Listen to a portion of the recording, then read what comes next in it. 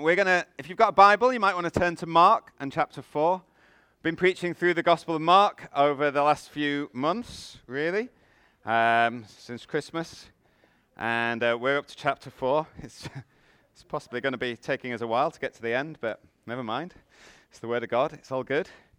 And you'll know the story so far. Basically, Jesus has been going around. He's been teaching. He's been teaching and preaching. He's been healing people. He's been casting demons out, setting people free from bondage, oppressive spirits, things like that. Crowds of people have been gathering to him, more and more crowds. So you get too many people to get into the house where he's in. The guy had to be let through the roof. You kind of know that story. There's others who are pressing in, wanting healing, and Jesus has to escape, go up a mountain to just get some time away, time with God, call his disciples to him. And now, in this passage, we'll see there's so many people gathering around. Jesus is going to have to teach them from a boat. He's going to get a boat and go out and teach from there. But even then, as he's preaching and teaching, not everyone is going to be able to receive what he's saying. Not everyone's going to be on board with it. Jesus wants to gather a crowd. He clearly wants to gather a crowd because that's why he keeps doing miracles. You good? It's good. You get someone agreement. Yeah, he does. He does. He wants to gather a crowd of people, and so he's doing these miracles, but more and more people are coming out. But the miracles aren't the reason he wants to gather a crowd. That's not why Jesus, he's not some sort of sideshow artist. He's not just wanting to gather a crowd to see the miracles, great as they are. He's gathering a crowd in order to teach them. But why do you think the people were coming? What's the reason that the people were coming to hear Jesus and see Jesus? They wanted to... This is interactive now. This is good. Come on. Why were people coming to see Jesus? Food and healing, yeah. They wanted to get food. We'll come to the feeding of the 5,000 later. They wanted food. They wanted to get healing. They wanted to be set free. They wanted to see a miracle. They wanted to see Jesus doing something. Not everyone in the crowd came because Jesus was teaching. They didn't come for the teaching.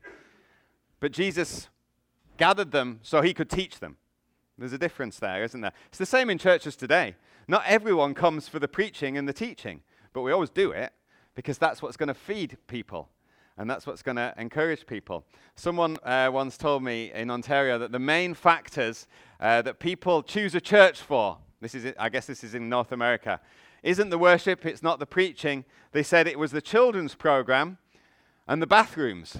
The children's programs and the bathrooms. Well, I hope you've not come for the bathrooms today. You're going to be a little disappointed. Just go and check them out. You'll see that I'm right. But whatever reason you're coming for this morning, whether it's because you've come because your friends go to church, or whether you think, oh, it's decent coffee, or it's convenient, it's close to where I live, whatever reason you've come for, we're going to preach the Word of God to you most weeks. Not every single week, but most weeks we're going to do that because that is the Word of life. And whatever reason people came to Jesus, he took opportunity to teach them. He knew not everyone's going to receive what he said. He knew some people would actively oppose him. But the more people that were there, the more people would receive it. We're going to see that in the passage in a moment. So whatever reason people are here, hopefully you'll receive it. In New York, as we've said, around 20,000 of those 30,000 children that are visited every week, around 20,000 of them hear the Word of God preached, either at the Saturday Sunday school or at one of the sidewalks. 20,000 a week of those 30,000. And there's a lot of fun and there's a lot of games, and at the end every child goes away with a bag of candy. That costs a lot of money, by the way. That candy is amazing. It costs millions and millions to give away every week. 30,000 bags of candy they need. That's what they do, but every week at those sites, the good news of Jesus Christ is preached. Every single week. Do you think the kids initially, the first few times, did they come to Sidewalk Sunday School because they're going to hear the Word of God preached? No. They come for the candy. They come for the games. They come for the prizes. And some people say, when we run a similar thing, some people said, I don't really like that. It's like bribing the kids, getting them along, giving them candy. And it's like, do you know what? That's no different to making sure that we've got nice bathrooms. Nice officers, whatever. It's no different from us making sure we put some coffee on in the morning, or we put the heating up, or whatever it is that makes us feel more comfortable so that we are ready to hear the gospel too. Jesus did it through healing. Great. Well, let's pray that we can do that as well. We'll gather people through healing people to hear the word of God, because that's what changes people's lives. Healing doesn't change people's lives on a long-term basis. Jesus is really aware of the different responses that people will have, and that's what he's dealing with in his teaching here. And we're going to get into it, and it's the parable of the soil. Some people know it as the parable of the sower. All right, and this is what it says. Again, Jesus began to teach by the lake. The crowd that gathered around him was so large that he got into a boat and sat in it out on the lake, while all the people were along the shore at the water's edge. He taught them many things by parable, and in his teaching said, "Listen, a father went out to sow his seed, and as he was scattering the seed, some fell along the path, and the birds came and ate it up. Some need to get the right place. Where are we up to? Oh, yeah. Some fell on rocky places where it didn't have much soil. It sprang up quickly because the soil was shallow. But when the sun came up, the plants were scorched and they withered because they had no root. Other seed fell among thorns, which grew up and choked the plants, so that they did not bear grain. Still, other seed fell on good soil. It came up, grew, and produced a crop, some multiplying 30, some 60, some 100 times. Then Jesus said, "Whoever has ears to hear, let them hear." When he was alone, the 12 and others around him asked about the parables. He told them, "The secret of the kingdom of God has been given to you, but those on the outside, everything's said in parables, so that they may be ever seeing but never perceiving, and ever hearing but never understanding. Otherwise, they might turn and be forgiven." Then Jesus said to them, "Don't you understand this parable? How will you understand any parable then? The farmer sows the word. Some people are like seed along the path where the word is sown. As soon as they hear it, Satan comes and takes away the word that was sown in them. Others, like seed sown on rocky places, hear the word and at once receive it with joy. But since they have no root, they last only a short time. When trouble or persecution comes because of the word, they quickly fall away. Still others, like seed sown among thorns, hear the word. But the worries of this life, the deceitfulness of wealth, and the desires for other things come in and choke the word, making it unfruitful. Others, like seed sown on good soil, hear the word, accept it, and produce a crop, some 30, some 60, some 100 times what was sown." Okay, so Jesus is teaching people by parables. They're short stories about everyday things that people would have recognized, people would have understood and related to, known about. And Jesus is making a point about the kingdom of God in his parables. And there's a few more that will come up in the weeks to come. Now, some people say, oh yeah, Jesus did that because by speaking in parables, it makes things more understandable to people, to everyone. But actually, if we read what the Bible's saying here, it doesn't seem to be the case. Before we get into the actual parable, let's just deal with this middle section, because Jesus and the disciples and other people come to Jesus and they say, "Jesus, we don't really understand what you're talking about. You're talking about seed and farmers, and we don't really get it." It's tricky to read this because actually, as we listen to what Jesus says, he says, "Oh yeah, the secret's been given to you, those on the outside. It's so that they may be seeing but not perceiving, hearing not understanding. Otherwise, they might turn and be forgiven." And we can go, "What are you talking about, Jesus? It seems like you don't want people to believe. You're not wanting people to understand." But Jesus, remember, knows everyone's hearts. He knows that not everyone is going to believe and follow him. He's actually quoting Isaiah 6 in this. And Isaiah 6, you remember the whole thing where Isaiah goes into the he has this vision in the temple and he sees God, really, and he sees the angels and the seraphim, and they're coming, and he falls down and he says, I'm unworthy. And then at the end of that, one of the angels comes and touches his mouth with a coal.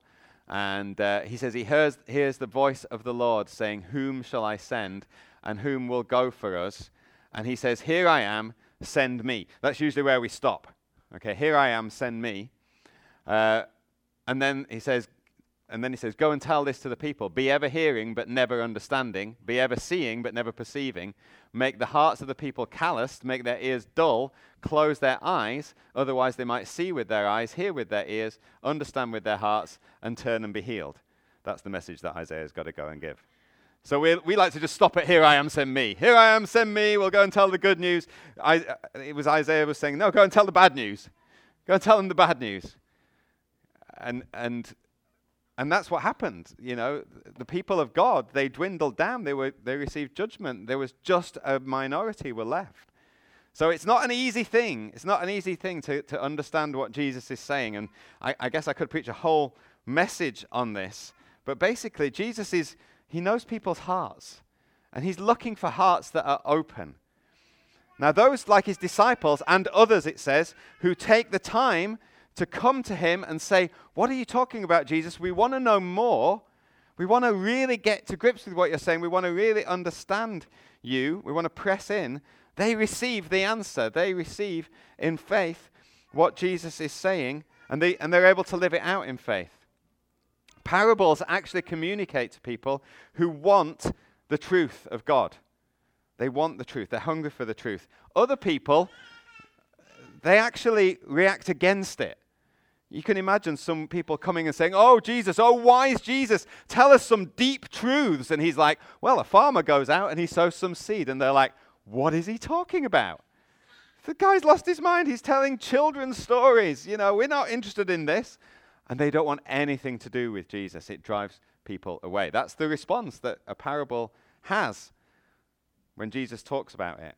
And we can be very hungry for deep truths. Actually, Jesus says, no, the truth's pretty simple. It's applying it, it's living it, it's working out. So many people are thinking, oh, it's just a silly story. They're dismissing it. They're not even listening to it. And that's what Jesus is saying here when he's talking about the different types of soil. So I'm aware that I didn't want to just skip over that because that's right there in the middle of this parable. And we've got to talk about everything that's in the Bible. We can't just dismiss it and stop at different points. But the rest of the time, I want to focus on this parable and see what Jesus is actually saying. And what he's saying is this. This is the story. There's a farmer. He's going out and he's sowing seed. And Jesus says that seed is the word of God. It's like the word of God being spread about, being preached, being sown about. This farmer isn't being particularly careful. He's throwing it everywhere. He's throwing it about. He's got a bag of seed. It's going here, there, and everywhere. He's not just throwing it carefully. You know, when I planted seeds before, you get a little tray, you just one at a time. He's not doing it like that. He's throwing it out everywhere. It's going all over the place. Some of it's going on the path. Some of it's going in the rocky places. Some of it's going among the thorns. And some of it's going on good soil. This farmer is not taking the time to figure out what the good soil is. He's not getting that sorted out first and then doing it. He's just throwing it out there. And Jesus says that's like the word of God being preached or sown into people. So as we talk to people about Jesus, as we go out into society, into the world, we might invite people to Alpha, we might invite people to come on Sunday next week to church, whatever it might be. We don't always need to decide whether this is good soil or not before we ask, before we sow the seed, because Jesus didn't do that. We just ask. And it's like the more that you invite people, the more people you talk to about Jesus, the more seed that is sown, the more will fall on good soil. And yes, some will fall on lots of different soils as well. So are you asking a question? I didn't know if you were putting your hand up there. That's good. We don't need to always decide whether the soil has potential. Lucy, who was one of the women on the staff at Metro World Child last week, she was in charge of us, and she was telling me that when she goes out into New York, and whether it's when she's visiting the kids and going all over, because they go out for like hours on end, 6 hours sometimes, she makes a conscious decision that she's going to talk to every single person who walks past her or she walks past. Sometimes that's just a hello. You know, it's not necessarily a long conversation, but she's decided she's going to say at least hello and maybe more to every single person that she sees in New York. She says, because you just never know where the conversations are going to come from. You just never know when something's going to open up. And actually, for some people living in those communities, they don't really have anyone saying hello to them. They get their heads down, and they're not looking, and they're not talking. And she's saying hello to every single person, so conversations come about. So if we put ourselves in the position of the farmer, actually, this parable is really comforting, because it helps us to realize Jesus himself says not everyone's going to respond. Jesus himself says not everyone is going to be good soil. Not everyone is going to respond to the gospel. Some people are going to say, no, I don't want to know. I don't want anything to do with Alpha. I'm not going to come to church next Sunday. And that's fine. That's fine. Because don't get put off for asking. Don't stop sowing the seed. In fact, only one of the 4 types of ground produced any crop. But the more seed that we sow, the more will land on good soil. And when it does, that will produce 30, 60, even 100 times what was sown. You never quite know what harvest you're going to reap. Ben, you were telling us a story about your grandfather. Do you want to just quickly say, I don't know if you want to put it on so we can get it on the tape. Have we got the microphone? Then we can get it on the audio. So in the 1950s, my grandfather was not a Christian. He was going to not UNB, he was going to Acadia studying marine biology. And a friend of his asked him one night, hey, do you want to go to church tonight? He's like, well, I don't really want to offend him. So he did. And as he was there, he said, I have no idea what the preacher was talking about. And he said it was actually in a church. He said, I don't know what the Holy Spirit was doing in that church, but God gripped his heart. And he came out of that service completely changed.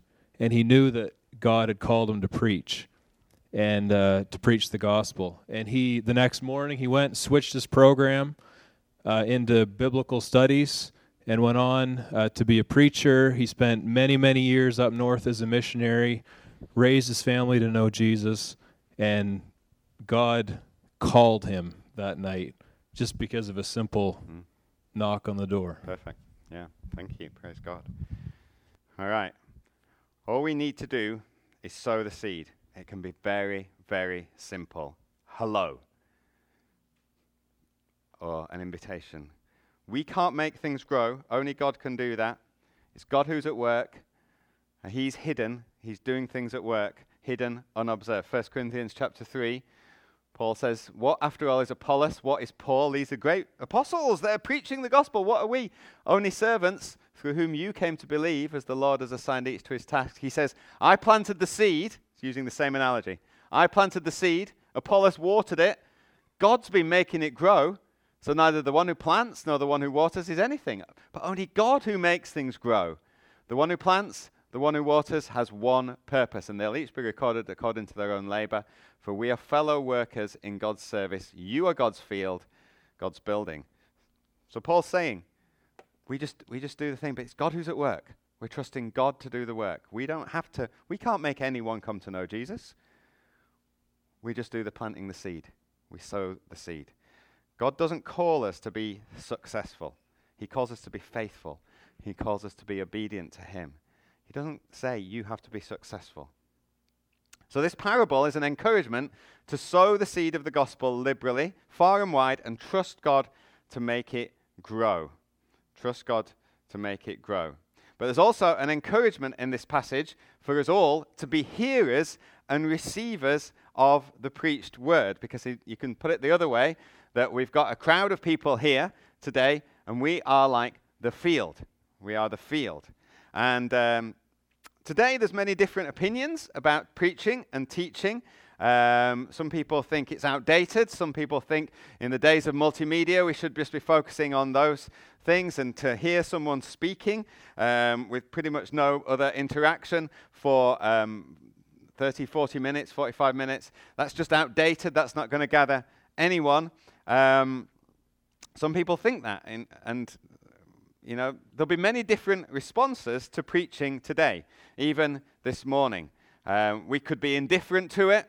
We could be preoccupied thinking about other things. We could just respond emotionally at the end of a morning, and it's got no lasting effects. And Jesus is going to touch on all of those things, but his call to us is right here in verse 9. It says, "Whoever has ears to hear, let them hear." He's kind of telling a bit of a joke there about ears of corn.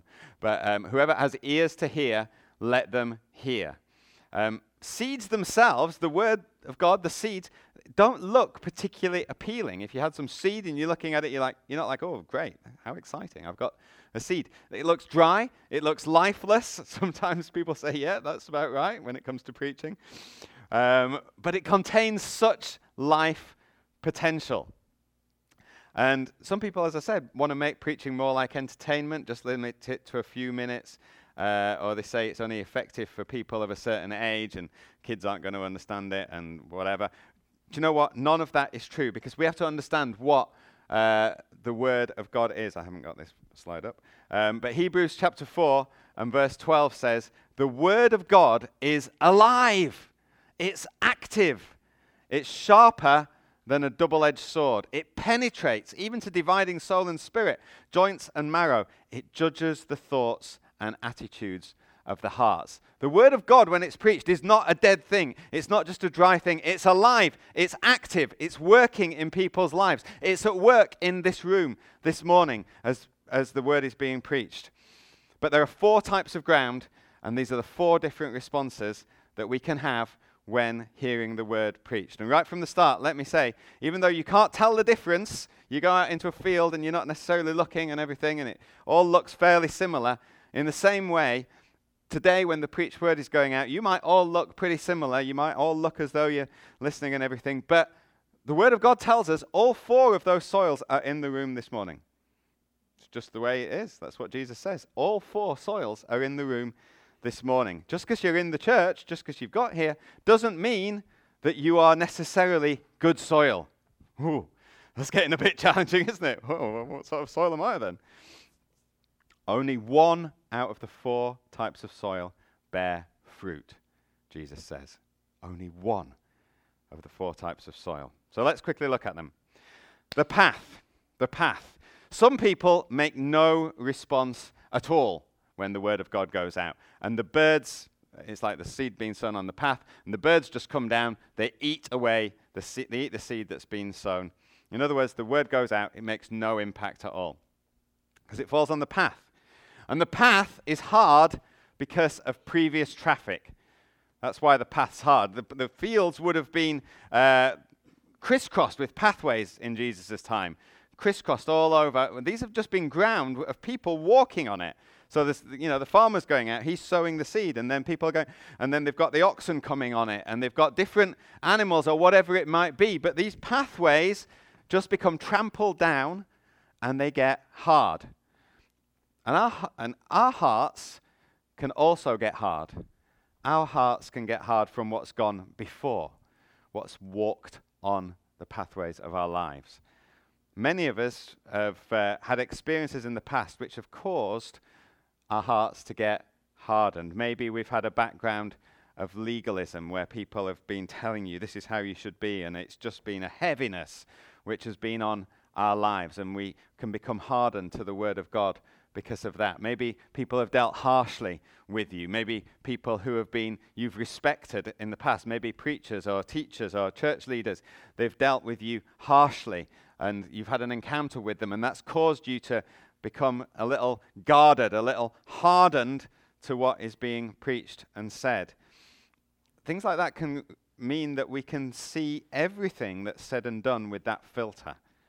That can just become our filter for life. If we have had a legalistic background, and I haven't really got time to go into a lot of detail about what that is, but a lot of rules and regulations and oughts and things like that, everything can be said with that filter of legalism, and we can react against it. So some of the things that I'm probably going to say, because there's a difference between exhortation and legalism, even this morning, you will possibly hear things that I say and just say, oh, that was a bit heavy, oh, that was a bit harsh, that was a bit, so because that's the filter that you have, because our hearing is affected.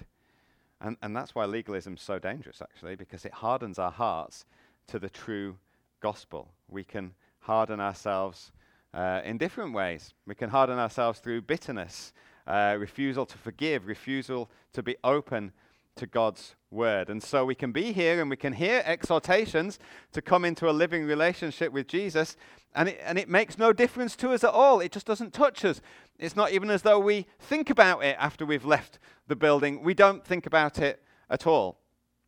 So here are these are some applications. I was thinking back, what are some applications to some of the messages we've preached, the Word of God, since the start of this year? We've exhorted people, come out and pray. Let's be a praying church. Come out and pray together. Let's read of the Word of God together in the Bible Project.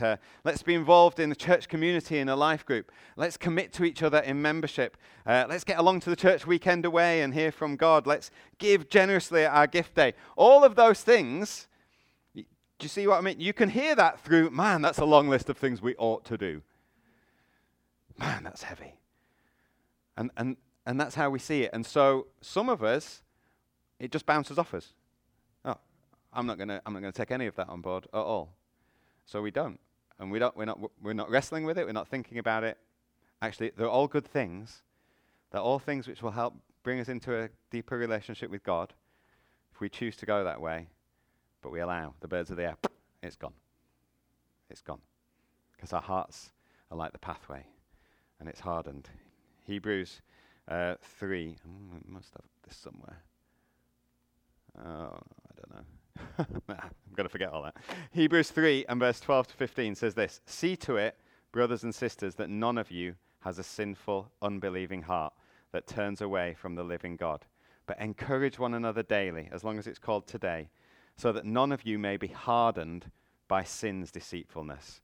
We've come to share in Christ, if indeed we hold our original conviction firmly to the end. As it's just been said, today, if you hear his voice, do not harden your hearts, as you did in the rebellion." So according to that passage in Hebrews, we actually have some responsibility. Do you want the passage again? Hebrews chapter 3 and verse 12 to 15. Sorry, Betty. Hebrews 3, 12 to 15. So according to Hebrews, we've got some responsibility to cultivate the soil of our own heart here. So it's not like it's hopeless. It's not like, oh, you're just like the path, it's all hopeless. It's just going to all bounce off you. It's never any good. Actually, the writer to Hebrews is saying, come on, don't harden your hearts. Encourage. That's like digging it up. Encourage each other, digging up the soil, making it more fertile, making it softer again. Some of us need to forgive other people. Some of us need to let go of bitterness. Some of us need to deal with things that have happened to us in the past so that our hearts can become receptive again to the Word of God. Because the Word of God is getting stolen away from you. And if you walk out of here without a second thought to what's been preached week after week after week, actually your lives are just going to get more and more hardened to God. And we pray that the Word of God comes and works by the power of his Holy Spirit to soften that ground, to soften hearts, so that we might all hear his voice and respond to him. So that's the path. And there's the rocks. The seed that falls on rocks. The ground would have looked pretty good here. Probably the top soil was there, but just underneath a few inches of soil were the rocks. Soil's shallow. It probably would have had limestone underneath, and that prevents the growth. And some people make an emotional response to God and his word, and it can look as though things are happening. It can look as though God's at work. It can look as though things are bearing fruit. But there's a hardness there, but that hardness is concealed. It looks encouraging. It's shooting up quickly, but it's an emotional response often. It's not sustainable. It's not well thought out.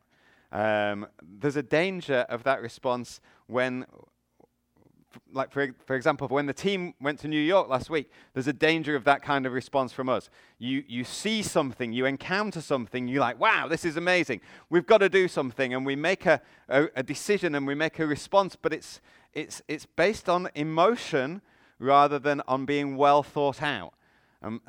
No, I'm firmly deciding I'm going to do this. I'm committed to this. I know there's a cost. I know there's a price to pay. We'll do this, we'll do that, we'll do the other. Let's go here, let's go there. But when the reality of a tough life sets in, back here, with family pressures, with responsibilities, with work, with opposition maybe from other people, maybe even family members, then we don't press through in whatever it might be that God has called us to. Oh, okay, yeah. I thought I'd heard God, but reality check. It's not quite like that. Can't really go there. Can't really do that. Can't really respond to God's word. That's the rocks. We need to have a well thought out response to the gospel, not just an emotional response. We can't just respond emotionally to the word of God. If our commitment to Jesus is based on emotion, if it's based on how we feel at any given time, it's going to change when our feelings change, when our emotions change, when our circumstances of our lives change. God doesn't call us to that. Romans chapter 12 and verse 2, Romans 12 verse 2 says this: "Do not conform to the pattern of this world, but be transformed by the renewing of your mind," not your emotions. Be transformed, be changed by the renewing of your mind. Then you'll be able to test and approve what God's will is, his good, pleasing, and perfect will. So we're engaging our minds as well as our emotions. It's not a bad thing to be emotionally affected. That's okay. You know, many of us get emotionally affected at different times when we're in God's presence and when God's doing something. It's got to go deeper than that. It's got to go to our minds, and we've got to make decisions. We've got to decide, are we committed to actively and faithfully living out a life of discipleship and obedience in following Jesus and his word, no matter what's going on in our lives, no matter what circumstances are happening in our lives, even when trials come, even when opposition comes? If we're not committed to that, then we're the rocky ground in Jesus' parable. That's what he's saying we are. We need to come back to Jesus. We need to have a depth of relationship with him which is going to endure and persevere in those times. Again, God's Holy Spirit can be at work if, in the same way that Jesus encourages disciples, come to me, actively seek me. Come, actively seek it. Some of us may need to actively work through some of these things so that we can have good soil in our lives. That's the rocks. The thorns, I've just got 2 to go and then we'll wrap up. The thorns. Some of us make a preoccupied response to God's word. So the thorns, Jesus says, the worries of this life, the deceitfulness of wealth, the desires for other things come in and choke the word, making it unfruitful. Other things going on in our lives, other priorities, other opinions speaking into our lives. And it might be that we're anxious. It might be that we're worried. It might be that we've got other things going on. It might be that we get hooked into wealth and thinking that that is what we need to be chasing after. They crowd Jesus out. Jesus in this situation isn't the Lord of our lives. He's one element of our lives in a very busy and overcrowded life.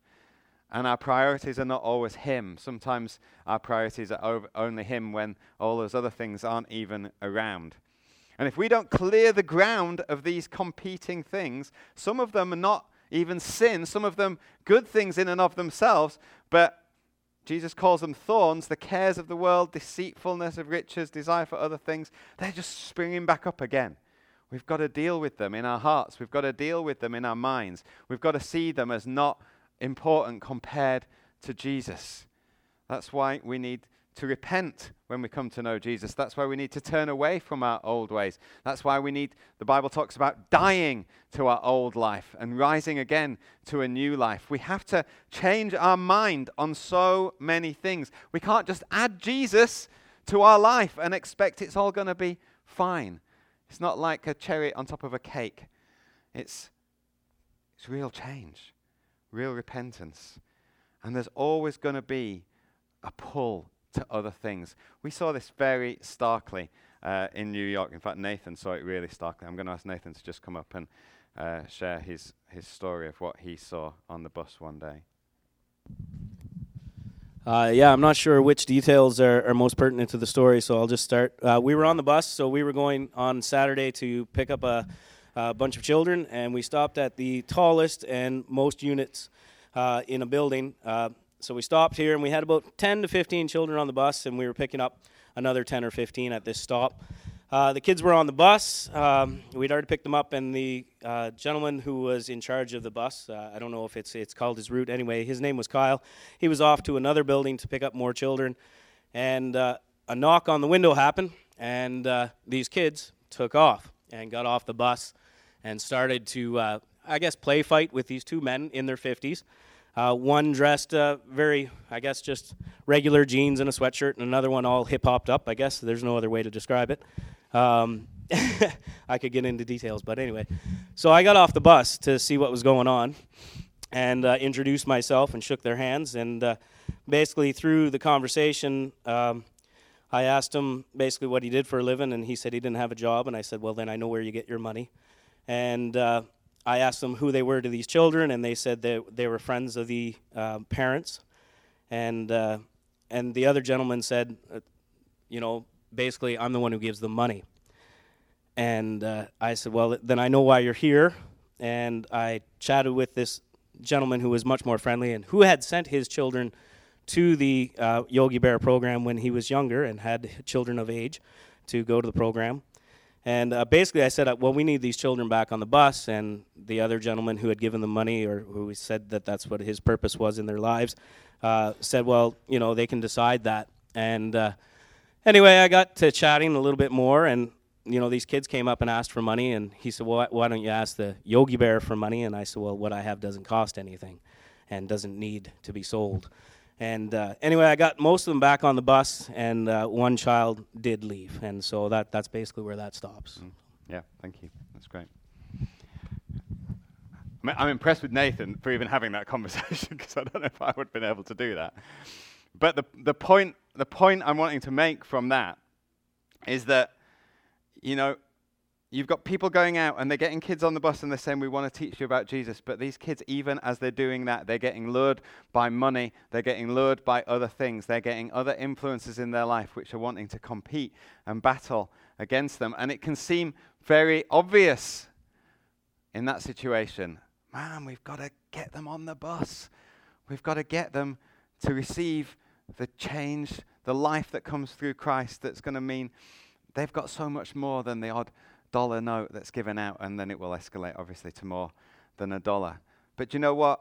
The same thing is happening to us day by day. Day by day, we're getting seduced, we're getting pulled off, we're getting lured away from Christ by other things, which look so attractive. But they're stealing us away. They're stealing us away from the life of God. And it's not going to be, for most of us, gang members getting us into the drug scene. But the consequences will be just as real in our lives as in some of their lives. We might say, oh, yeah, well, I can't come to this church weekend away because I've got a sporting event I want to go to, or I can't do that, or I can't. And it's one thing after another, and it's not even just a one occasion. Now, again, hear me right on this. I'm not preaching legalism. I'm not saying you have to come. Don't filter it through the hardness. What I'm saying is we can always have stuff going on so that we never, ever really give ourselves completely to God and His Word. My story of how I became a Christian is too long to tell right now, but I can trace it back, actually. I was thinking this morning, I can trace it back to a decision I made before I was a Christian, actually. But I made a decision to go to a weekend, a kind of Christian festival weekend, and I debated whether to go. The reason I debated whether to go is because I'd already got tickets to see Michael Jackson in concert.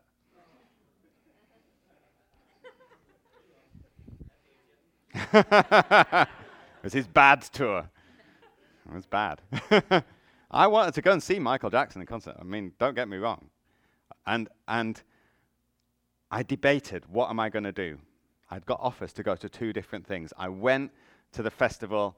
That you can trace that whole thing to me actually getting saved. Now, God was obviously involved in that, but I sold the tickets. I never did see Michael Jackson in concert ever again.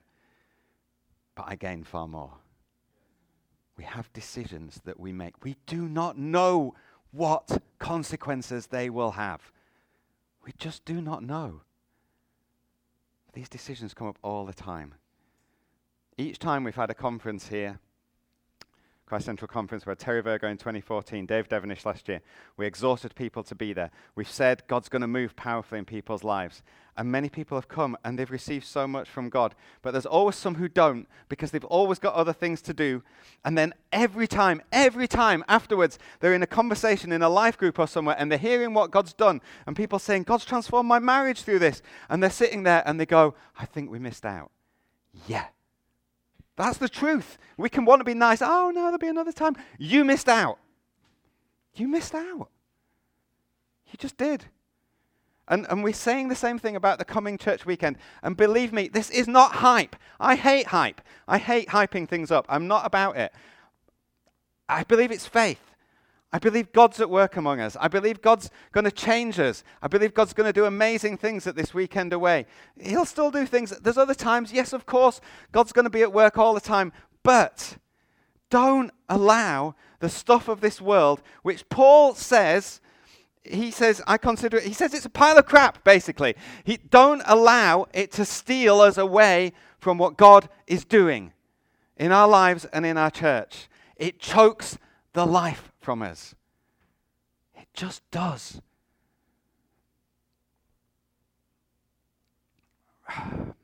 We can't, it might not be as stark as that for some, but we want to hold on to things as well as God. We hold on to worry, hold on to wealth. We can't serve God and money. We try and have it all. We'll not have it all. We've got to die to those things. Love of Jesus means clear the ground. Hebrews 12, verse 1. Let us throw off everything that hinders and the sin that so easily entangles, and let us run with perseverance the race marked out for us. We've got to throw these things off. We've got to throw them off. I'm running out of time. The good soil. The good soil. Some people receive the word, they accept it, and they respond in faith, and fruit is produced in their lives. And that's why the farmer sows the soil seed in the first place, because there's such potential.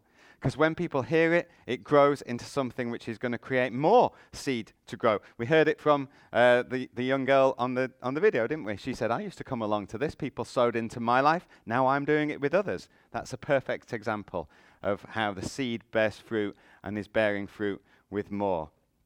Hebrews 4, verse 2 says, we also had this gospel preached to us, just as they did, but the message they heard was of no value to them, because those who heard it didn't combine it with faith. The difference between seed which is lost, as it's scattered and taken up or choked or whatever, and fruitful seed is hearing in faith and acting on the basis of what we've heard and believed, combining it with faith. It says they did not combine it with faith. Mixing God's word with faith means we believe and trust in what his word tells us, and we act on it, often without visible evidence that God is at work. Bill Wilson's own story illustrates this perfectly. He was the founder of Metro World Child 35 years ago. He was born into a terrible family. His dad was a drunk, and he left him as a child, and he left his family. His mum was a drunk too. And one day when he was 12, she just said, I can't cope anymore. And she took him to a street corner and she said, I just can't cope. You just wait here. And she walked away, and he never saw her again. He's never seen her since. And he stayed there on that corner for 3 days. He just sat there for 3 days until a man stopped and said, are you okay? He said, I'm waiting for my mum. She told me to wait here. And he made some phone calls, and he was a Christian. And several hours later, I think he said 5 hours later, Bill said, he got picked up and he got put in a van and he got taken to a Christian summer camp that this guy paid for him to go to. And when he was at that Christian summer camp, Bill met Christ and his life changed.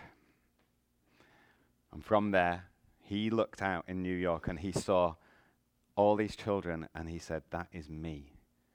These children are me. So I'm going to do something. I'm going to be that man to them. I'm going to share Christ to them. And so 35 years ago, he began Metro World Child, which now operates in 14 countries around the world. Now, he said that man who stopped had issues of his own. He was poor. He had some health issues, and some of his family members were seriously sick that day. He had every reason to walk by and ignore that 12-year-old boy on the street, but he didn't. He knew God. He responded with faith and obedience, and he picked him up and he sent him to camp. That was pretty much what he did for him. That was the extent. But now, 35 years later, what fruit has come from that one man, who I don't even know his name. I don't even know his name. So today, Jesus is speaking to us. He's speaking to us by his word. What effect that's going to have on us depends on what kind of soil we are. Is it going to just pass us by? Will we have great intentions of responding, of changing, but not do so because actually it's based on the emotion of a story or two? Will we want to respond, but there's just too much going on in our lives right now? Or will we press in? Will we come and find out more? Will we actively come to Jesus? Will we combine his words with faith? If we do that, we will expect to see a great crop, 30, 60, 100 times what was put into us. I pray that we've got a lot of good soil in here today. And if there isn't, and if there's some of these other things, Holy Spirit, come, work on our hearts. We want to be people who respond to your word, who combine the word with faith and live it out. Live it out day by day. Let's pray. I don't know if the band want to come back up or not, but I'll pray. Father God, Lord, I thank you for your word. I thank you for the honesty of your word. I thank you as we read what you say and what you teach. Lord, we can't really escape it, and we see the truth of it in our lives. And Lord, I thank you for the privilege of seeing this passage and the truth of this worked out.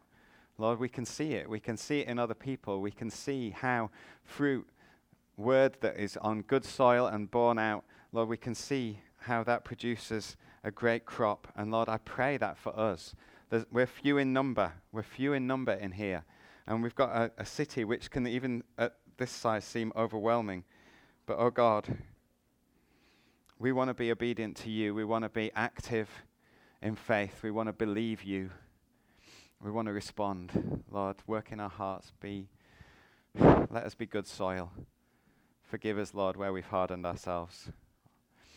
Forgive us where we've allowed other things to crowd in. Forgive us, Lord, for where we worry and that dominates. Or where we just respond emotionally. Lord, let us be good soil, we pray. In Jesus' name, amen.